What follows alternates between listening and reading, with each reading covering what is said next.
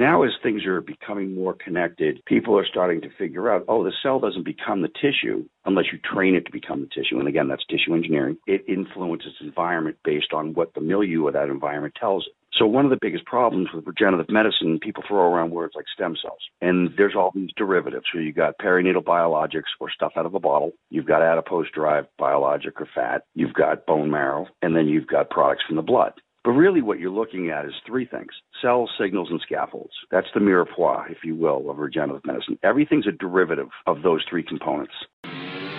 Welcome to the Regenerative Warrior Podcast, Doctor's Edition. One of the fastest growing regenerative medicine and anti-aging podcasts in the world. Each and every Tuesday and Thursday, I talk to the top experts to show doctors how to market, manage, and magnify their practice to help more people and make more money. Each episode is short and to the point without wasting your time with pointless conversation. Learn the skills to be successful without traveling to seminars or paying for expensive consulting fees. Are you ready? Because I am. I'm Dr. Ross Carter, and it's time to start the Regenerative Warrior Podcast now.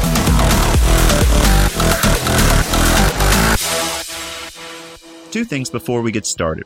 The views expressed by our guests are not necessarily those of Dr. Carter or this podcast.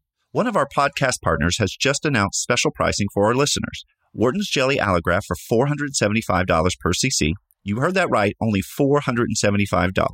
White papers are available. This is for a limited time, so act now. Why pay double or triple the price from other providers? To learn more or to order, text your name and the word JELLY, Jelly, to 561-962-1231. Write that down. It's 561-962-1231. On with the show. Hi, everyone. This is Dr. Ross Carter with the Regenerative Warrior Podcast. We have a special guest today. His name is Joseph Krieger. He's with Boston BioLife. Welcome.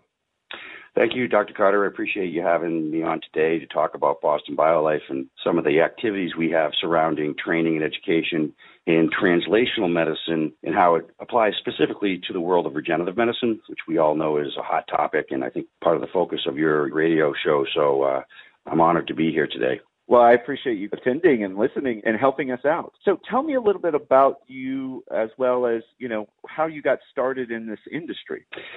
So I have kind of a unique background. I grew up in a very intellectual family that did everything from nursing to science to engineering. And when I was a little kid, my mother thought I was a farmer because I was constantly bringing home some stray animal, and I had chickens and ducks and goats. And we had birds and iguanas and lizards. And so we basically had a farm. But through all of that, I was always fascinated with biology. And my mother taught me college nursing when I was probably 11 years old because she was going through nursing education. And so I was the tutor, and every night we would sit with the book and the flashcards. And by the time I got to seventh grade, I was fairly advanced in most of the nuances of medical technology. And really, I became kind of a fan of the history of medicine. So I was always fascinated in how, ancient cultures treated people and things like trepanation, where they actually drilled holes in your head. And over time, by just wanting to be with my mother and being part of a scientific environment, as a little boy, that people would say, what do you want to be? And I just said, I'll be a doctor, because if I told people I was going to be a farmer or a social worker or a musician, they'd say, you're going to starve. But when you tell people you're going to be a doctor or a lawyer, they're like, oh, good. So there came a day, I went to University of Massachusetts pre-med, and then it was time to go to medical school. And so I enrolled as an MD, PhD candidate at Boston University School of Medicine, and I quickly learned that the medical profession was difficult, and I didn't know if I could navigate through all the things that you needed to. So I focused on the PhD component, biochemistry, and I worked in a lab, and I did fairly well. But unlike pursuing traditional biochemistry activities, I went right into medical devices. And there I was surrounded again with the history and the evolution of medicine. The company I worked for, Radionics, was actually a pioneer in electrosurgery, and they worked in cardiology, treating arrhythmias. They worked in neurosurgery, treating functional disorders like Parkinson's and epilepsy and Alzheimer's, tumor removal, AVMs, etc. And we quickly developed a stereotactic initiative in which we use software and stereotactic planning for minimally invasive surgery. So I knew then that that was going to be the future of medicine. So as incisions became smaller and smaller, like if you just consider what they used to do for cardiac bypass, I mean, before you just die, but then they could crack your chest and begin to reconnect valves and veins and arteries and blood vessels. And now everything's done percutaneously through portals, but it all relies on imaging. So imaging and software and novel medical devices were really huge in terms of changing the landscape of traditional medicine. I always knew one day, but wasn't quite sure when the biological revolution would come in, because if you think about what you're doing, for example, with cardiac arrhythmias, you would actually remove a small divot of the heart because that's where the aberrant signal was. Then they started hooking energy devices up to mapping catheters, and they were able to destroy smaller areas of tissue to try to, and then the whole cardiac ablation with radio frequency basically came along, and that revolutionized how arrhythmias are treated, even to the point where there's hardly any Wolff-Parkinson-Whites. So surgery and pharmacy evolved along similar pathways. And, fast forward to today, we see that regenerative medicine, translational medicine, or the biology of the human pathology is really the future of healthcare. So that's why I started Boston BioLife, to teach doctors and healthcare providers the biochemistry of medicine, but also to try to forward the thinking of novel therapies to primary care physicians or other physician types that actually were able to talk to patients. So to give patients hope and awareness of what's possible for whatever diseases they're treating. I hope that makes sense. It does. Now, you said you started getting into the education, and that's what you do now is education. Now, what do you see in this industry, in the regenerative medicine, and as it relates to education or lack thereof? What do you think? Yeah, so really what it is regenerative medicine transcends all ologies. What I mean by that, it's not ology-centric per se. So there's oncology and cardiology and neurology and hematology and embryology. All these different clinical silos that deal with specific body parts all have their own awareness of what tissue regeneration is.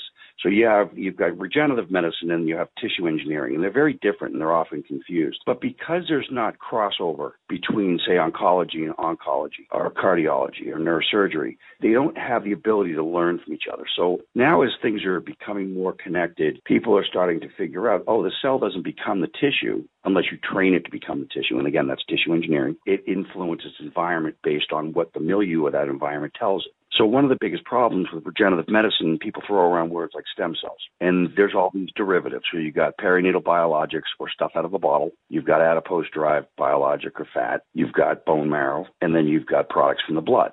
But really what you're looking at is three things: cells, signals, and scaffolds. That's the mirepoix, if you will, of regenerative medicine. Everything's a derivative of those three components. So the cells are unique in terms of themselves. They express the signals based on what they see. And then you need an environment, and that's the extracellular matrix, the scaffold. So if you keep that in mind and then think backwards as to, okay, let's say you're treating OA of the knee. Well, you've got these four categories of products that you can choose. You can take a perinatal biologic like a Wharton's jelly or amniotic fluid, all of which are falling under intense scrutiny now because of the lack of manufacturing consistency. And that's another thing we'll talk about as far as education. The people that are bringing the awareness to clinics are sales reps. They're non-MDs. They're not researchers. They're parroting what the processing labs have told them. But not only that, but there is no standards amongst these perinatal guide manufacturers except to be GMP compliant. So they may be FDA registered. They may be claimed to be certified, but they're not necessarily inspected or tested or challenged. And we're seeing a big spotlight on that right now. And as the FDA has clearly posted guidelines, none of these are really enforced because they're not rules. They're suggestions, and they change. And they change a lot based on what information comes. But the good news is, and it's not all bad news, is there's a lot of publications, there's a lot of research. There's a thing called the RMAT, which is Regenerative Medicine Accelerated Track. So the centers, CERBER, FDA, NIH, are all working together to try to create pathways for novel innovations. Most of this is being done on the state level, so those are the right to try. Arkansas has passed a law saying if a patient wants to have a regenerative therapy, then insurance should cover it. So there's a lot of dynamics going around, but the bottom line is that the misconceptions that come from the field really aren't coming from the experts. And everybody has a vested interest in protecting their own, silo of technology. So like the bone marrow people don't like the fat people, and the fat people hate the perinatal biologics, and the orthopedic surgeons don't want anything except for what comes out of bone. So you have these factions all. But if you look at the essence of all of the components and you apply that to a personalized precision application where each patient is their own N of one care plan. And you'll hear me talk about this because it's important. We can't treat people as groups, and that's why the pharmaceutical industry fails a high percentage of its patients, because there's not enough awareness of that individual patient's genomics, proteomics, comorbidities, past histories. All of these things have to do with how well a therapy or a procedure or a technique will work. Right. We're not all one size fits all kind of person thing, right?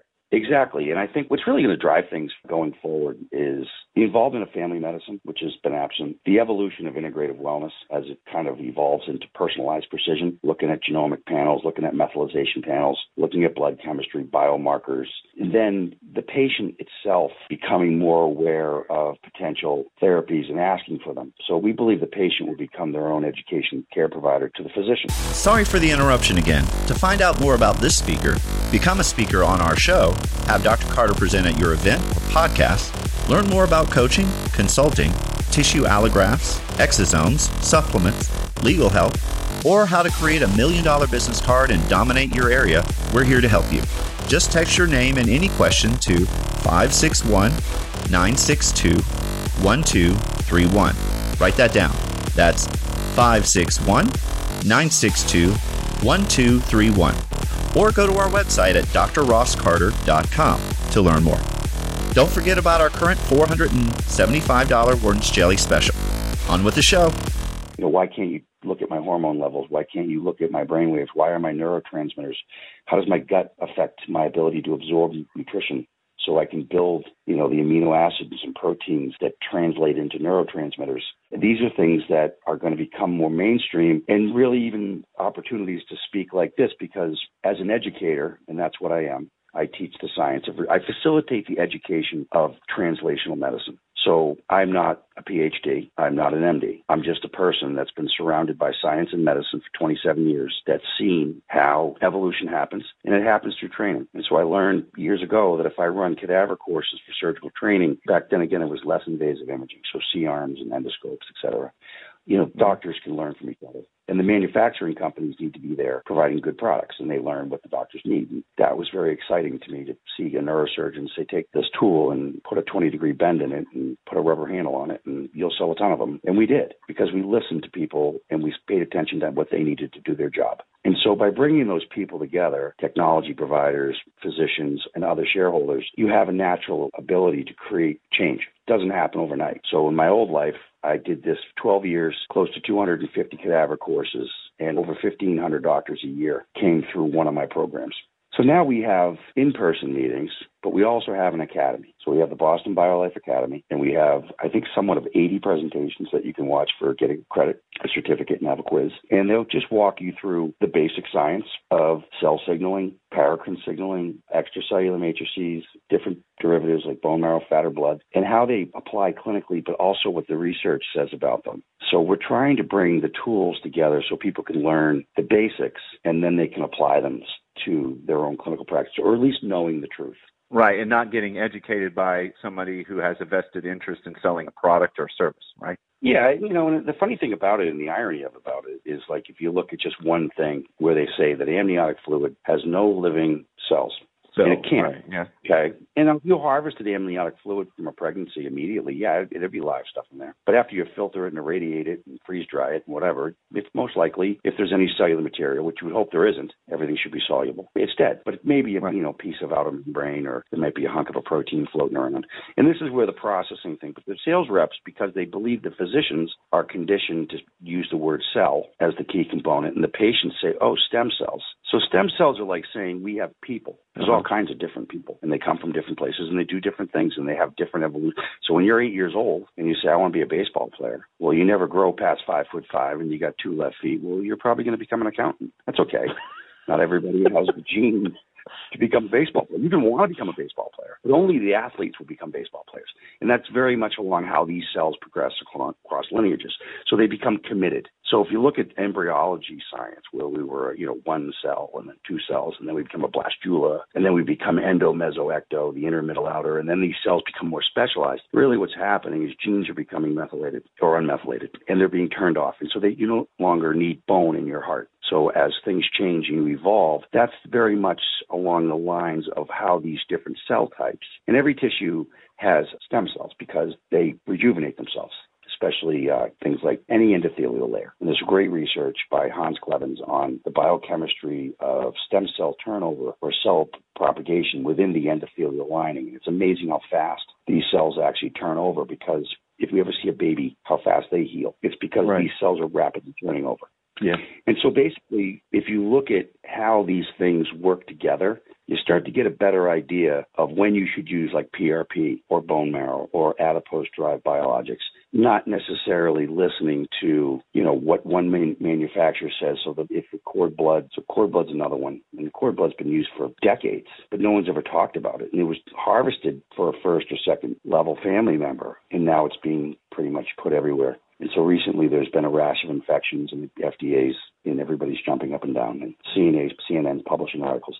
And I think this is good, because I think people need to wake up, and I think the manufacturers need to be responsible for how they do what they do. And I heard one time that there were 70 different organizations that process cord blood and perinatal biologics.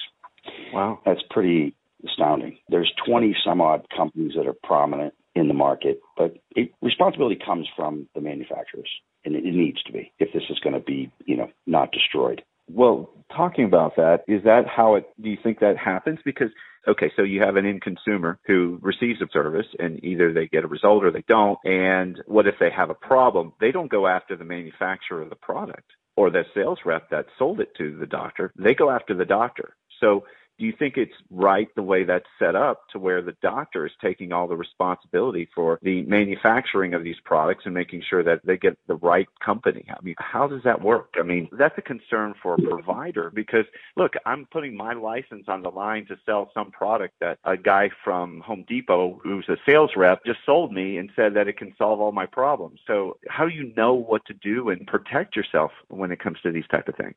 All I can say is caveat emptor, and that's why we try to be a resource. And going back to the cell versus non-cell, and 361, which is regulated, and 351, which is a drug, these arguments is kind of silly, because most of the activity of these biologics come through the secretome. It's not what the cell's doing, it's what the cell left behind. So exosomes are how cells talk to each other. So the exosome is the text message to the cell is the cell phone. And depending upon what tissue type it is, they'll secrete. So synovial cells secrete cartilage-liking exosomes. And really what an exosome is doing is transferring RNA. It could be, there's other things in there too. And I think there's going to be, you're going to see custom personalized exosome development. You already are. It's just no one knows. No one even knows about it. That excites me. I love that concept. An exosome created, This is why the perinatal biologics. So if you look at the Perinatal Stem Cell Society meeting, and then look at the World Stem Cell Summit, and then you look at the National Cord Blood Registry, and you look at every major pharmaceutical company is doing some type of perinatal research, because within either the Wharton's jelly or the cord blood proper or the embryonic membrane or the fluid, all of those, there are live cells in there at one point in time. Now, when you freeze them and put DMSO in them, or if you got to irradiate them, then the cells will die. But the serum of those cells has proteins in it. And we've not even begun to look at things like GDP11, which is the same as morphogenic protein. They know that these proteins regrow blood, regrow tissue based on what they see. And you have things like LL37, which are antimicrobial, things like interleukin 10, which can drop inflammation in the intrathecal space around, instead of having drug delivery pumps that put baclofen morphine into a patient. There's all these biologics that are coming from these constituents that have potential. Because if you can figure out what protein it is, you can isolate it. You can even create a recombinant. So you're not reliant. But it's really the industry itself that needs to be able to stand up and say, and they all say that they're the ones that are and I think the FDA wanted to give them 3 years, but now we've got so much negative press around a few things that have happened, and it probably was the doctor's fault. I mean, if you sterile and irradiate and freeze, I don't think anything's living in that. But if you use a dirty needle and your clinic's not clean, and so the patient needs to be aware too of who asks for references and look at. There's two factions. There's clinics that provide regenerative medicine therapies, like orthopedic clinics. They're not stem cell clinics. I tell my people all the time, you're not a stem cell clinic. But then there are stem cell clinics that use primarily perinatal biologics, and they'll treat a whole range of neurological conditions and rare disorders. And, to be honest with you, we've seen research in epilepsy, Parkinson's, stroke. We've seen autism, and we've seen positive results. Our quadriplegics, all using some derivative of a perinatal biologic.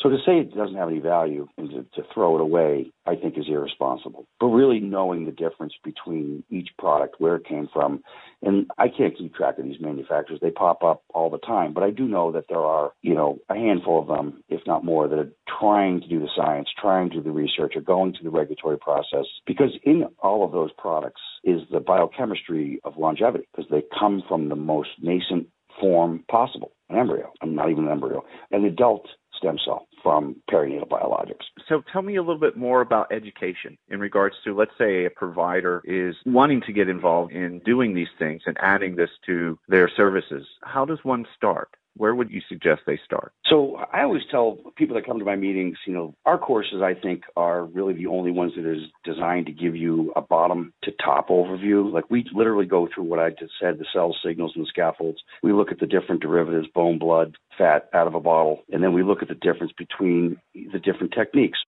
Sorry for the interruption again. To find out more about this speaker, become a speaker on our show, have Dr. Carter present at your event or podcast, learn more about coaching, consulting, tissue allografts, exosomes, supplements, legal help, or how to create $1 million business card and dominate your area, we're here to help you. Just text your name and any question to 561-962-1231. Write that down. That's 561-962-1231. Or go to our website at drrosscarter.com to learn more. Don't forget about our current $475 orange jelly special. On with the show. Just if you look at fat. So first of all, you have to understand what fat tissue is. Why does it have regenerative properties? So then you learn about periocytes that live on blood vessels that live within the endothelial lining against what they call the stromal vascular fraction, which is the extracellular matrix. And we don't pay enough attention to the power of ECM. Extracellular matrices are very important signaling components, and that's a whole other world. But that being said, for every pound of fat, your body lays down 7 miles of blood vessels. So it's highly angiogenic. So think of it this way. You don't have a town if you don't have a river. So any place that you can increase the blood supply, you're going to be able to increase the nutrition, the flow of materials and things. So when you take fat and you process it, so how you harvest it, there's mechanical, like lipoaspiration machines, and then there's all these different versions of that. Some vibrate, some use water, some just use regular suction. And then there's the non-mechanical or the static aspiration where you just kind of do negative pressure and you can pull out a little bit of fat from the love handles. And you take those and then you basically rinse them and use different. The regulatory thing is nothing IV, and you can't use enzymatic digestion of the extracellular matrix. So that's what they call minimal manipulation. But you can use mechanical tools like filters or ball bearings, and one company just got approved using mechanical isolation. And when you smash the fat cells up into little balls, and some people call them fuzzy balls, they still have the cell that's broken apart, and the periocytes are flying around, and the blood vessels are there. And then if you put them into a structure like a breast reconstruction or fat in a face for rejuvenation, or people who put them in the joints, the shoulders and the knees, those cells look around and say, all right, we're not in fat anymore, but we're in an inflamed environment. The cells will migrate to inflammation. They'll release cytokines and growth factors that'll stop the inflammation and begin to signal the healing. And they'll wake up resident stem cells and start to communicate with them to start initiating the healing. So that's how fat works. And you can see it in dermatology. You can see it in radiation burns. Patients with double mastectomies that weren't eligible, with radiation burns that weren't eligible for breast implants, they have not just good results, they have amazing results. Unfortunately, most of this reconstructive surgery is being done outside of the country because of the regulatory restrictions on adipose. And the FDA claims that fat is for cushioning and support, and they don't want the behavior of the cells to be metabolically responsible for the regenerative process, if that makes any sense whatsoever. So fat is one of these areas that people tend to shy away from. But if you really look at the landscape of where adipose has been used across different clinical areas across the world, not just the U.S., you're going to see amazing things. You're going to see facial reconstruction, face transplants. You're going to see cartilage transplants that they do in Amsterdam. They just take cadaveric cartilage, shape it, and then use adipose-derived biologics, calcium chloride, and they use that underneath, and then they suture the cartilage back on top, and it integrates. There's something about the angiogenic properties of adipose-derived biologics that facilitate healing. And then so they mix them? They mix them, yeah. You want a bone graft, you need a foundation. And then the ECM, there is extracellular matrix in the fat and collagen, a bunch of other stuff too, but it will integrate with calcium chloride and it starts to stimulate, vascularization. And then when they put these cadaveric joints on there, they just reskin the knee. It's like a retread on a tire. And these patients do amazing. 6 months, they're like normal. And we don't can't do that here. Well, I'm sure that seems so wrong, though. Why is that? Why do you think that is? Because it falls back into education. So you have all these fiefdoms and you have all these, interests. Do you think Stryker and Zimmer and Biomet, Smith and Nephew want that to happen? Not unless they're doing it. And the funny thing is they were doing it. They were creating synthetic cartilage and using 3D CD images and printing to try to create custom implants for patients. And, the joint business, the joint replacement business is big money. And the problem is we know the revision rates are high and we know the failure rates are high, not just for knees, but for spine and other areas. And so it's a matter of looking at all the tools. We're not going to replace surgery in our lifetime. Our kids' will see amazing things. Our kids will see amazing things. Yeah. But in 200 years, they'll dig people up and say, what's all this metal? What were they doing back then? Just like we dig up people from 6,000 years ago. Why do they have holes in their head? Well, they were trying to let the demons out. And everyone thought that was a great idea. So it's not unlikely. Look, in wound care, to be perfectly honest, in wound care, they still use leeches. When they know that, like, enzymatic debridement and some of these other, but in wound care, the people are incentivized to keep patients in the chair.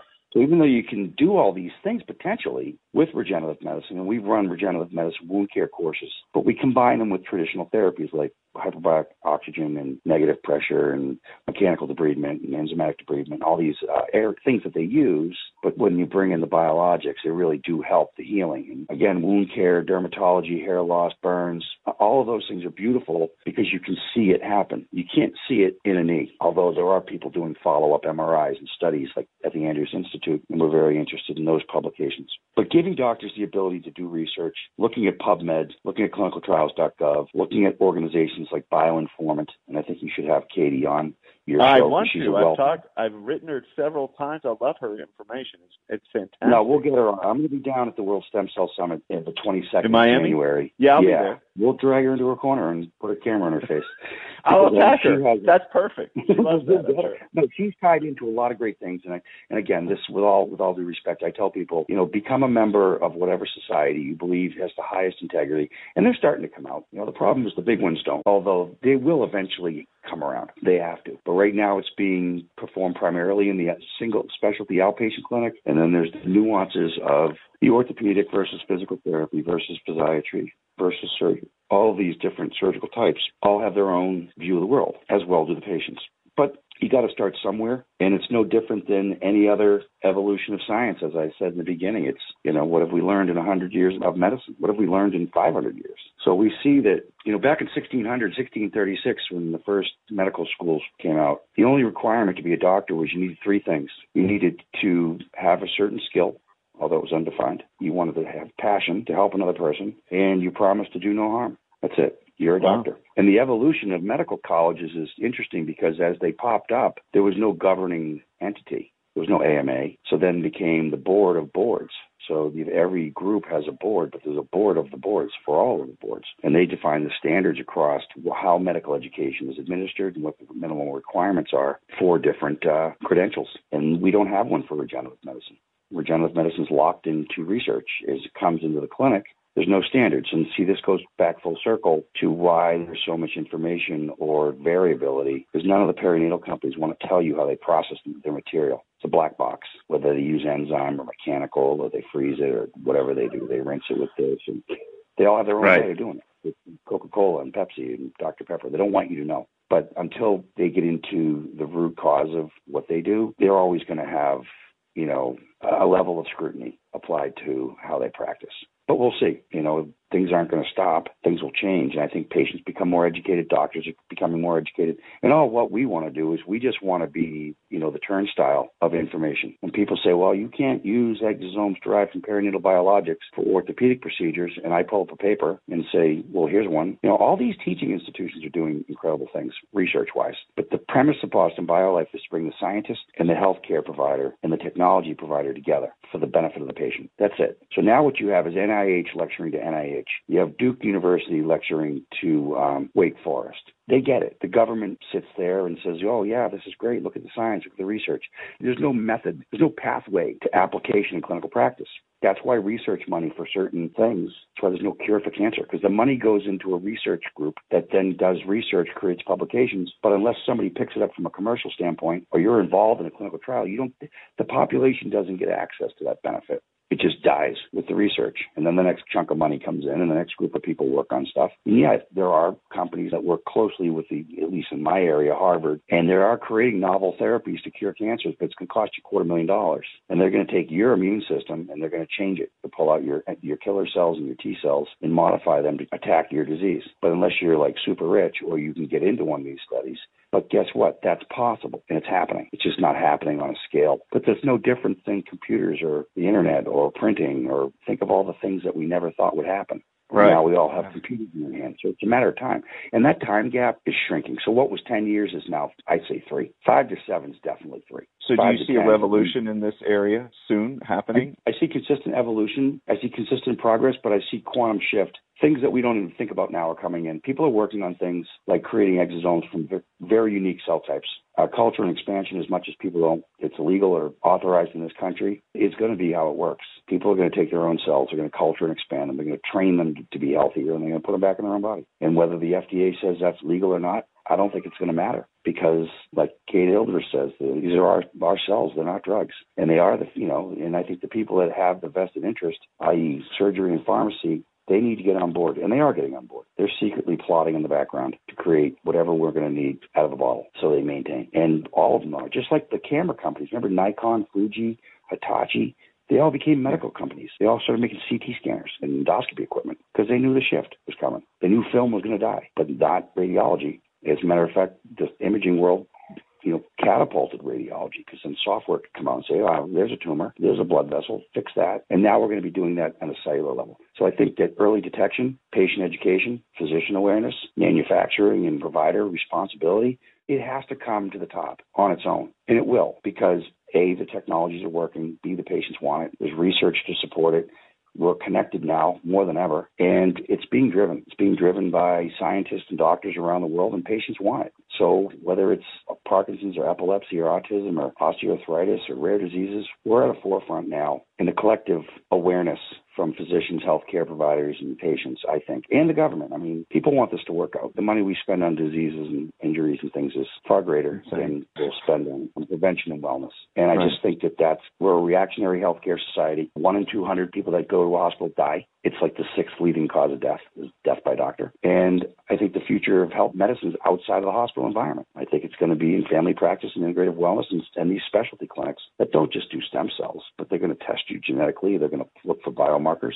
They're going to apply different therapies that are for you, your biology, and, get you involved in your own outcomes, make you responsible. That future sounds awesome. I love that. That would be an awesome future. I just think the financial interest of the companies of the past and current are kind of weighing it down and preventing it from progressing like it should. But there are people that have financial incentives to do this, and these are the insurance companies. They don't want to see you fall off a ladder and get a joint replacement, and then you're on Percocet, and then you're in a rehab clinic, and then you're on heroin, and then you're in jail, and then you're out of jail, and the whole opioid epidemic and narcotics and surgery. I think people would rather have you have rehab, physical therapy, regenerative medicine therapies, get into diet, exercise. If nothing else, just try that as a front line before you can always do surgery. And I think that's what self-insurance companies like Home Depot and some of the bigger ones that have liability with people working in physical, they're now seeking out clinics to say, hey, treat our patients. We don't want to do this the way that we're doing it now, because the patients become on disability and they become wards and they're on the paycheck forever. And that's what's killing insurance. That's why everything's so expensive. People without insurance, and then the fact that the wrong things are done to patients to keep the coverage never ending, which some healthcare providers want. They don't want an empty bed, so they're going to do what they can to keep people in those beds. It sounds crazy, but I think there's truth to that. And I think that the money really will come from prevention by not spending the healthcare dollars that people have to spend. You spend $1,500 a month to your family and you get an $8,000 deductible. It's just hard to eat that deductible. You know what I mean? And that's why some of these family medicine doctors say, well, why don't we just have our own wellness program? Give us $200 a month and we'll tell you how to diet and exercise, and you can send us your EKGs or whatever you want, telemedicine. All of those things are part of the future of patient-centered healthcare. Thanks for listening to our podcast. Please subscribe to be notified of all new episodes, and also like and share this to help us grow. To find out more about this speaker, become a speaker on our show, to have Dr. Carter present at your event or podcast, learn more about coaching, consulting, tissue allografts, exosomes, supplements, legal help, or how to create $1 million business card to dominate your local area, we're here to help you. Just text your name and your question to 561-962-1231. Write that down. That's 561-962-1231. Or you can go to our website at drrosscarter.com. That's drrosscarter.com to learn more. Until next time, this is Dr. Ross Carter, signing off.